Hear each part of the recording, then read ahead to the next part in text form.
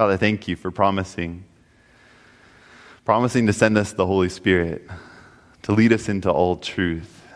Not just to tell us about truth, but to make truth a reality in our hearts. For your love to saturate our hearts. That you would change us from the inside out is our prayer this morning, Father. As we come in contact with your word, may it just be more than just words on the screen, words on the pages in our Bible. But may they be words of life, as you've promised that they will be. In the name of Jesus, I pray. Amen.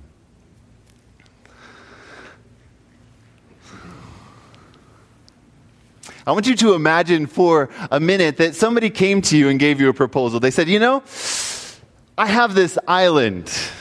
It's in the Caribbean.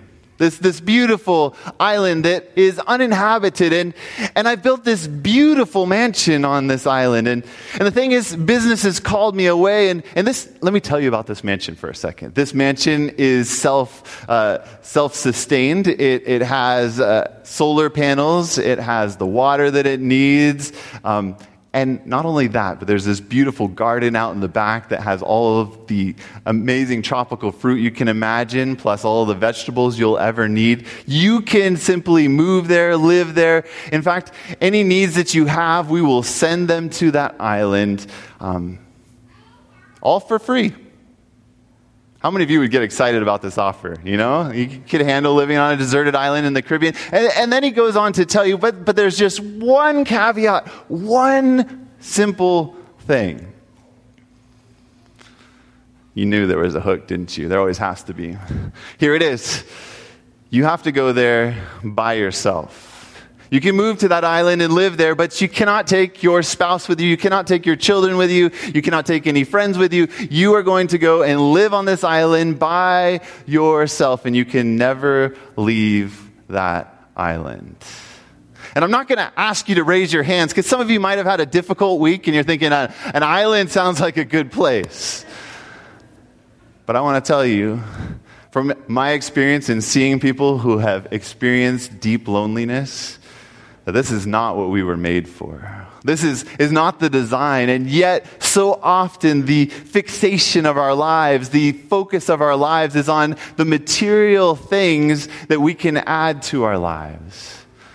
Now, it's fascinating. There was actually somebody in the Bible who was given the opportunity to choose something that was actually probably more beautiful than what you're seeing in that picture. Go with me to Genesis chapter 13. Genesis chapter 13, and we'll pick it up in verse 10. Now, in Genesis 13, Abraham is finally moved to the promised land with all of his family. And as they've gotten to the promised land, his herds are multiplying. Things are good for Abraham. And you remember Lot. He had rescued Lot, he had taken Lot in, talking about orphans. He had taken Lot in as an orphan. His father had died. He'd taken him as a part of his family. And likely due to the fact that Lot was a part of his family, Lot's herds had begun to expand. And Lot has a large family as well. And suddenly something begins to happen between their herdsmen. There begins to be a conflict over the land, over herding their flocks. And so in Genesis chapter 13, Abraham says, okay, look, let's not have strife between us. Have any of you had family strife before? He said, let's not have strife between us. Just look out and you pick the area that you want to go to, and we'll put some distance between us. So Genesis chapter 13 and verse 10 tells us that Lot lifted up his eyes and saw all the plain of the Jordan, that it was well watered everywhere before the Lord destroyed Sodom and Gomorrah. Like what? What does it say? Like the garden of the Lord. Can you imagine how beautiful that would be? Like the Garden of Eden. So this valley looked incredibly beautiful, and Lot is looking, he says, wow, look at that. I want that for my life. And it doesn't matter the fact that Abraham is the elder one in the situation. It doesn't matter that he has provided for me so much. I'm going to choose what's best for me. The great controversy boils down to a conflict between selfless love and selfishness. These two things are in an eternal conflict. And we learned last week that love is going to bring a peaceful end to the great controversy, that every knee will bow, including that vast army of wicked who attempt to charge the city of God. If you missed it, you can catch it on our YouTube channel or on our podcast, where we looked at this incredible last battle that is brought to a final peaceful end. It's such a beautiful thing, but we're not going to go back to that. We're looking here at Lot. And look at what Lot decides. Verse 11. Then Lot chose for what? For himself. He said, it's about me. It's about what I want. It's about my life. It was about selfishness for Lot. He chose for himself all the plain of the Jordan. And Lot journeyed east, and they separated from each other. You see, for Lot, it wasn't about the relationship. It was about the stuff. It was about what he wanted for himself. It wasn't about watching out for others' good above his own. And that always ends up isolating us and hurting us and causing, in the end, our destruction. We've looked at how the wages of sin is death, and that James chapter 1 and verse 15 says that sin, when it is matured, which sin is selfishness, it produces death. It produces total isolation. It produces what we see on the cross of Calvary as Jesus says, my God, why have you forsaken me? He was ripped apart from his Father, feeling totally isolated and alone. That is not the goal of our lives. To find a deserted island to live on is not going to ever satisfy. So let's go back to the third angel's message. You're wondering, what in the world does this have to do with the third angel's message? Let's go back to, and we're going to actually go to the next verse, because we've been looking at Revelation chapter 14 and verse 10. Last week we looked at how those who worship the beast in his image are going to be tormented with fire and brimstone in the presence of what? The Lamb. It's in the end that the cross is revealed as what, as Colossians describes, brings a disarmament to that army who is convinced that they want to charge the city of God. So you can catch up on that, but we're now in verse 11. And the smoke of their torment ascends forever and ever, and they have no rest day or night, who worship the beast and his image, and whoever receives the mark of his name. Amen. Shall we go home and enjoy our lunch? Right? That's a pretty positive, encouraging thing. It sounds challenging, but thankfully, as we dig into what Revelation means, rather than just taking it on a surface level, we begin to realize the depth of the beauty of God's love, even in some of the most challenging scriptures in all the Bible. So what is the Old Testament background for this? We're going to look at more of it in coming weeks here, but let's look at a specific story where somebody saw smoke rising in Genesis chapter 15. We're going to focus in on this phrase, and the smoke of their torment ascends forever and ever. Sorry, we're going to go to Genesis chapter 19.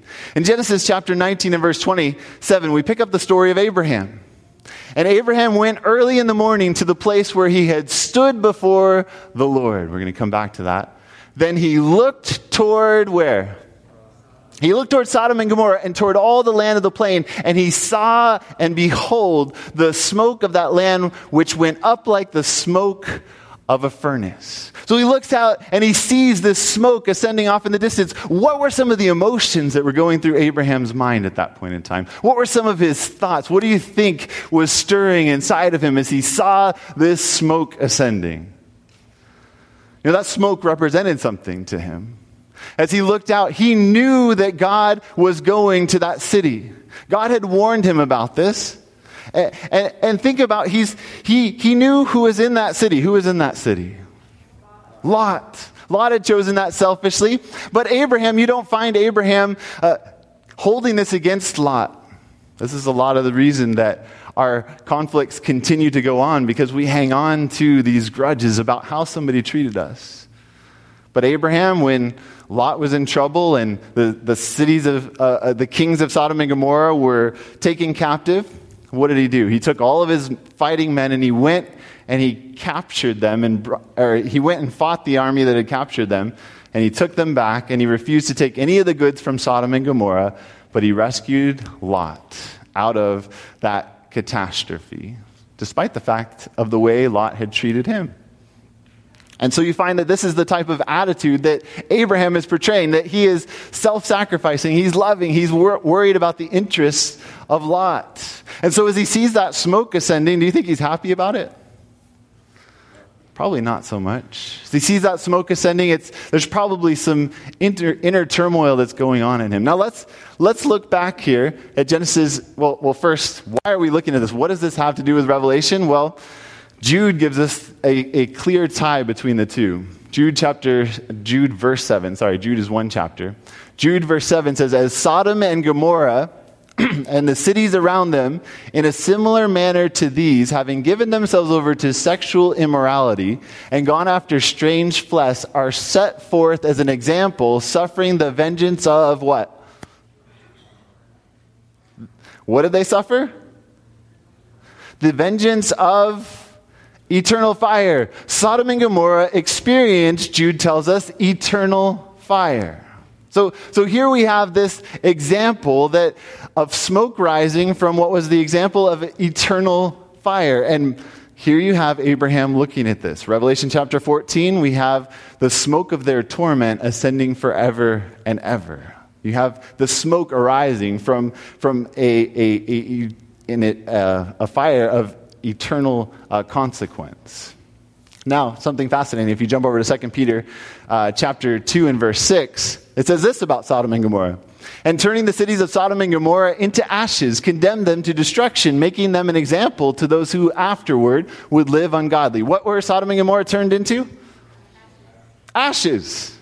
And I can attest to this. I got to travel to Israel, and we don't know the exact location of Sodom and Gomorrah, but the region where it is a very desolate region. It's a desert, and there's nothing there, but I can tell you that there was no smoke ascending, that there was no fires burning there, at least on this large of a scale. It was turned to ashes, the Bible tells us. So watch, in Genesis chapter 19, when God comes to when God is with Abraham, verse 27 tells us about this experience. Verse 27 is what we just read. And Abraham went early in the morning to the place where he had what before the Lord? Stood before the Lord. Now this is referencing a story that took place before the destruction of Sodom and Gomorrah. What did he do when he stood before the Lord? Do you remember that story? He was pleading with him. He said, Lord, well, hang on. What if you find 50 righteous people in Sodom? Would you save Sodom and Gomorrah for 50 people? God said, yeah, of course. How about 45? How about 40? And he keeps going. 30, 20, 10. Would you save it for just 10 righteous people? God said, yes. Yes, I would. So you imagine the feelings for Abraham as he comes back to that exact spot. He sees smoke ascending and he says, oh no, there weren't even 10? I thought there were 10. Maybe I should ask for 5. There weren't even 10 righteous people in that city. So let's go back to where God came to Abraham. Chapter 18 is where we find that. And the Lord said, as he's going with Abraham, he said, and the Lord said, because the outcry against Sodom and Gomorrah is great, and because their sin is very grave. What's the reason that he's beginning here? Sin. 2 things, right? Sin is very grave. And what's the other thing? The outcry against Sodom and Gomorrah has come up to the Lord. He says, I'm coming down here, and I'm concerned about what's going on. And who's doing who's crying out? Who do you think this is? Any guesses? Who do you think's doing the crying out in this story? Abraham's crying out. So maybe Abraham's been saying, hey, there's a big problem here. Who else do you think might? Lot. Yeah. 2 Peter, actually, the next verse, chapter 2, verse 7 says he was vexed in his spirit day by day, seeing the unrighteousness there. Let's think about the story, though. When the 2 angels come to Sodom and Gomorrah and they come into the town square, they act like they're going to spend the night there in the town square. And Lot, he sees them there and he comes and he says, no, you got to come to my house. And they say, it's all right. We'll stay here in the town square. He says, no. You've got to come to my house. Why was he so desperate to get them out of that town square? He knew what happened to foreigners who came to town and stayed in the town square. He knew what his town did to people. In fact, when they're charging his door, trying to get these men to come out to rape them, they say to him as he makes the terrible offer of his daughters. I don't understand that part of the story, but God is in process with Lot. But as he offers this to the people, they say, who made you a judge over us? Why is this foreigner coming in and telling us what's right and wrong? You get this idea that this was a continual thing that was taking place, and Lot was trying to fight against what was going on in the city of Sodom. So where was the outcry coming from? It's coming from other people who were actually mistreated like they tried to mistreat those two angels who came to town.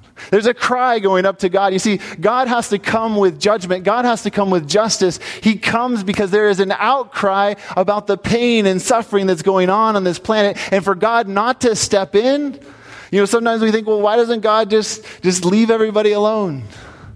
But there are children being abused. There are things going on this planet that cause pain and suffering, and you have people crying out for help. And for God not to move in injustice is for God not to be a God of infinite love. So the Lord said, because the outcry against Sodom and Gomorrah is great, and because their sin is very grave, I will go down now and see whether they have done altogether according to the outcry. Again, the emphasis there, the outcry against it that has come to me. And if not, I will know. He says there's an outcry. There are people begging for justice. The Bible frequently refers to judgment in such a positive light that the psalmist is saying, judge me, O Lord. And we will sing for joy because your judgments have been manifested. It was through your judgments that you rescued us out of captivity in Egypt. Your judgments were manifested and we were released. Again and again, you see that the Bible is saying judgment is on behalf of those who are in need of justice on this planet. So there's an outcry that's coming up before God. Then the men rose from there and looked toward Sodom, and Abraham went with them to send them on the way. And the Lord said, shall I hide from Abraham what I am doing? Since Abraham, notice what it says here, shall surely become a great and mighty nation, and all the nations of the earth shall be blessed in him. Now this is referring back to that promises in Genesis chapter 12. Where God had said, I'm going to bless you, and what? I'm going to make you a great nation, and I'm going to make you a blessing to all nations. You see here how it says, I'm going to make him a mighty nation, and all of the nations of the earth are to be blessed through him. Here, I've chosen Abraham not for some exclusive purpose, but I've chosen him so that he can make a difference in every nation on the planet. And so if I'm going to step into a situation on this planet, shouldn't I let the one who I'm choosing to make a blessing to the whole world, shouldn't I let him know what I'm up to? This is why he comes to Abraham. Now notice what he goes on to say, for I have known him in order that he may command his children and his household after me, that they keep the way of the Lord. Parents, you have an awesome responsibility. You have this responsibility to instruct your children, your household, to keep the way of the Lord. But the question is, in context, what is the way of the Lord? Look at how the verse continues. To do righteousness and what?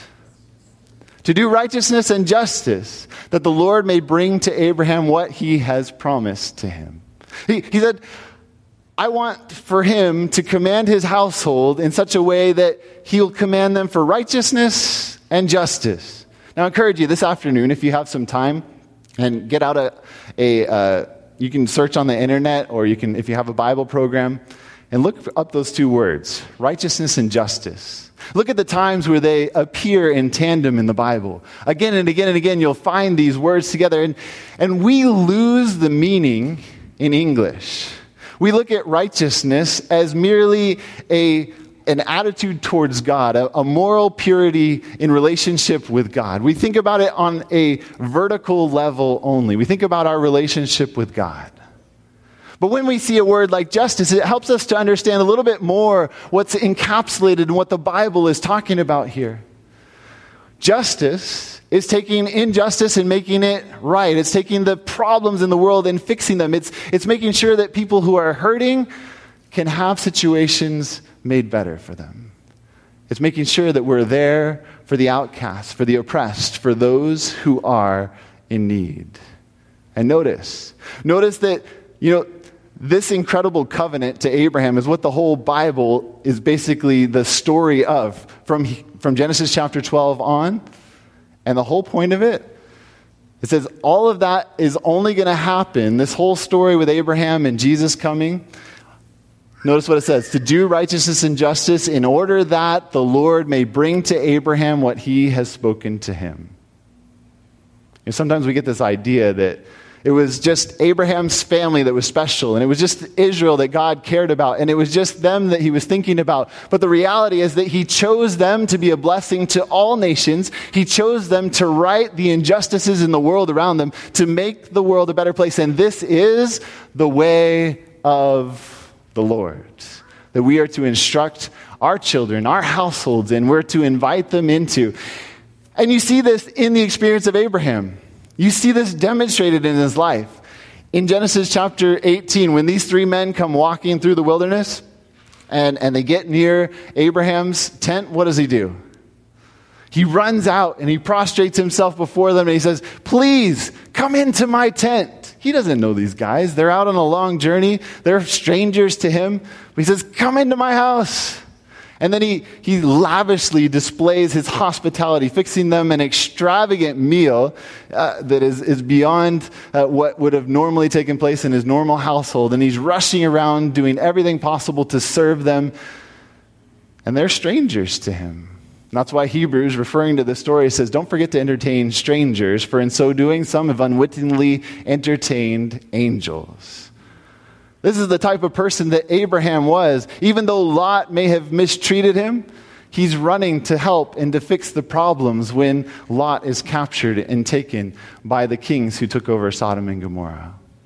He did righteousness and justice. He encouraged his family in the way of the Lord. So Chris Marshall, talking about this idea of justice, says this in the book Biblical Justice. Justice is one of the most frequently recurring topics in the Bible. For example, the main vocabulary items for sexual sin appear about 90 times in the Bible, while the major Hebrew and Greek words for justice, which are mishpat, tzedekah, diskaiosune, and krisis, occur over how many times? 1,000 times. 1,000 times the Bible refers to this idea of justice. When it comes to sexual sin, 90 times. Is there a problem with sexual sin? Yes. Is there a problem with injustice? Yes. The Bible is abundantly clear. The whole Bible testifies to this over and over again. And it goes on to say that we don't capture this in the English because the key Hebrew and Greek terms are translated by a variety of English equivalents. And it goes on to say that biblical justice touches on every aspect of life, the personal and the social, the public and the private, the political and the religious, the human and the non-human. It was to impact every area of life where I am looking out for your needs before my own needs with selfless love. And this is why Jesus could say, "Do unto others as you would have others do unto you." This is the law and the prophets. This is absolutely everything. To be concerned when somebody else is lacking, to be concerned when they don't have enough, to be concerned when they're being mistreated, to say, I've got to step in and help them out in the midst of what they're going through. This is what it's all about, Jesus said.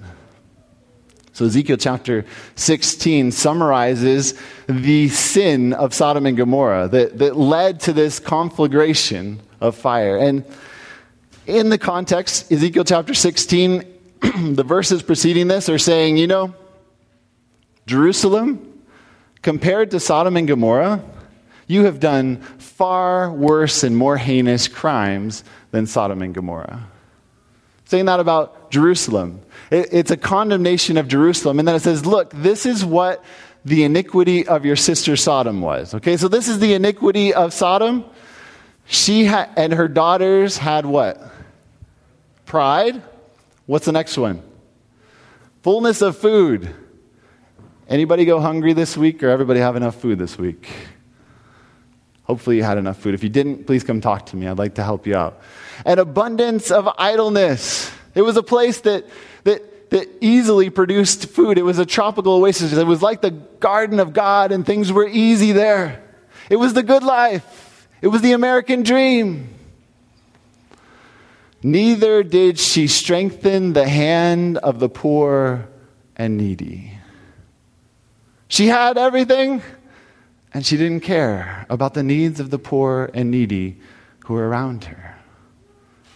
And then it goes on to say, and they were haughty and committed abomination before me. Therefore I took them away as I saw fit. You see how these roots created the terrible environment that we end up seeing in the book of Genesis. It was their idleness. It was the fact that they didn't care about the needs of the poor and suffering. It was the fact that they had while they didn't help others. It's okay to have wealth. Abraham had wealth, but what did he use it for? He used it to help others, and that's what we're called to do too. So back in Genesis chapter 19 and verse 27, we saw that Abraham came out and he was standing in the place where he had stood before the Lord. That place where he had pled for God for the salvation of Sodom. And as he's looking and he sees the smoke ascending, he's probably thinking, oh no, this smoke means that God couldn't save in this city. But there's incredibly good news. God did everything possible to save in the city of Sodom and Gomorrah. Remember the story? Back in Genesis chapter 19 and verse 15, the angels are there. They had sent Lot to go and to tell as many people as possible to come and to get out of the city, but his son-in-laws even were just laughing at him. They didn't believe him. So in the morning, verse 15 says, when the morning dawned and the angels urged Lot to hurry, saying, arise, take your wife and your 2 daughters who are here, lest you be consumed in the punishment of the city. And while he, what is that word? While he lingered. I love this place. What about me? He was used to making selfish choices, and so he lingered in that place. The men, what did they do? Took hold of his hand, his wife's hand, and the hands of his 2 daughters, the Lord being merciful to him. I love this. This is one of my favorite verses. This is incredible. In the midst of this judgment upon this city, God steps in and he finds the only family that is willing to come out, and they're hesitating. They don't really want to come out. And God, in his justice, in his love, and in his mercy, he grabs a hold of them. He sends his angels. They grab a hold of them and they drag them out of the city. They have to be carried out. They have to have their hands grabbed and they have to be pulled out of the city. They brought him out of the city and sent him outside the city.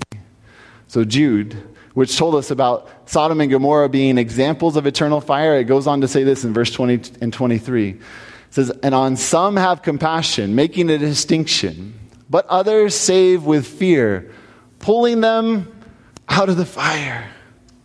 This is our calling, to come alongside people, to grab a hold of their hands and to say, there's something better for you. This life that you're living that is so self-focused, let me tell you about a God of self-sacrificing love. Let me tell you about a life that can be lived where you lay down your life for others. But first, let's live it. The best way that we're going to be able to convince people into that life is to have demonstrated it in our own lives on a day-to-day basis. And then it goes on to say, hating even the garment defiled by the flesh. Recognizing that all the stuff is valueless, even in such a beautiful place as Sodom and Gomorrah. But Lot's wife, after she was pulled out of the city, her hand was grabbed by the angels. You think about it, they're grabbing the 2 daughters' hands, they're grabbing Lot's hand, and they're grabbing the wife's hand, and they're pulling them out of the city. But verse 26 says, but his wife looked back behind him, and she became a pillar of salt. You see, the picture in the end is that God will give you whatever you want. Do you want to be a part of that final conflagration where you come into the presence of God and you can't handle it? Do you want to choose selfishness, which in the presence of God is combustible? Or do you want to choose living a selfless life, living to live for others, and allow his Spirit to change you from the inside out? That's why Jesus said, remember Lot's wife. Simple line as he's talking about last day events. He says, oh yeah, and remember Lot's wife. She was looking back to Sodom. Maybe she had learned that from Lot, who originally looked that direction, who said, this is beautiful, let's choose this, let's choose selfishly, let's do for us and our family and our house and what's best for us so that we can live an easy life. And she was so programmed in that when the time came to leave, she was looking back. And the choices that I make, that you make, for love or for selfishness today, will shape who we are, so that on that day, when the gates of the city are wide open, that city that we talked about last week, that we'll choose to stay outside the city because of our choices for selfishness. Or will we choose to be a part of that numberless multitude who is inside the city, who said, this is Jesus. He's our God. He died for me. I choose his character, his love throughout eternity. Malachi chapter 4 says this, for behold, the day is coming, burning like an oven, and all the proud, yes, all who do wickedly will be stubble. And we've talked about how the guilt inside of a person it creates a reservoir of wrath. Romans chapter 2 says that is combustible when it comes into contact with a selfless God. And if you've missed that, look back at the past couple of weeks as we've talked about it. But it says, and all the proud, yes, all who do wickedly will be stubble. And on that day which is coming shall burn them up, says the Lord of hosts, that will leave them neither what? Root nor branch. Good news. This is an eternal fire in that it will have eternal consequences, and the smoke will ascend forever and ever, which will tell us that there is an end to the great controversy, a peaceful end where there will be no more selfishness throughout eternity. It will leave them neither root nor branch. But to you who fear the name, fear my name, the Son of Righteousness will arise with what? With healing in his wings. Friend, if you're like me, you recognize I've got some selfishness in my heart. I tend to look out for me first. So I need to look to the Son of Righteousness who has healing in his wings and allow Jesus to change me by looking to the Lamb of God who takes away the sin of the world. He will arise with healing in his wings. And I need to realize that pulling people out of the fire is a healing process, that I need to go close to people to point them to Jesus, because as long as there's hope for any person on this planet, God will continue to provide every bit of mercy and grace possible. As long as anybody has the capacity to be healed, as long as they're not incurable, he's going to keep reaching out to them. He's going to keep reaching out to you as long as you have the capacity to turn back to love. He's not done with you. He hasn't given up on you. Keep looking to the Son of Righteousness. And then it goes on to say in verse 3, you will trample the wicked, for they will be ashes under the soles of your feet on the day that I do this, says the Lord of hosts. There's coming a day where 2 Peter says that there's a new heavens and a new earth that will be created through this fire of purification. And this planet, it's going to be purified. And one day there will be an end to all sin and to all wickedness, to God's glory throughout eternity. He will put a peaceful end to this great controversy. And there will be no continuing flames throughout eternity for billions and billions of years to torture people, to bring disrepute to God, for people to be blaspheming his name throughout eternity. This is simply not the picture of the Bible. They will be ashes under the soles of your feet on the day that I do this, says the Lord of hosts. Look, this was the iniquity of your sister Sodom. She and her daughter had pride and fullness of bread and abundance of idleness, nor did she strengthen the hand of the poor and needy. Friends, I want to challenge you. Don't let this be your story. Choose the path of selfless love. Choose Jesus' path. Choose to command your household, to instruct them, to invite them to a life of righteousness and justice, of righting injustice in the world around you and every person that you can find who is in need, of doing to them as you would want them to do to you. That is what we're called to. Father in heaven, thank you that you're the God of the poor, the friend of the weak. We really do pray you give us your compassion. You give us a love for this hurting planet. You give us a heart like Abraham, a heart that says, please, let's save as many as we can. A heart that's unselfish, that's watching out for the needs of others. Lord, would you help us to pull as many as possible out of the fire of selfishness? And Lord, would you help us to invite them into the unquenchable fire of your love? And Father, I pray that you'd impress us with specific things. Maybe there's a person that we know that we could help in our lives who's in desperate need. Maybe there's somebody that we've hurt and we need to go make things right with them. Maybe there's a family difficulty like Abraham and Lot had that we need to go and ask for forgiveness. We need to work towards reconciliation. Father, whatever it is, may we prayerfully seek for your Spirit to transform our hearts into your heart of infinite love. Father, may we follow you not for the hope of reward, nor for the fear of punishment, but because we love you and we want to be with you, and we want as many other people to be together with you forever as possible. Lord, may it be about others and not about ourselves. In the name of Jesus, I pray. Amen.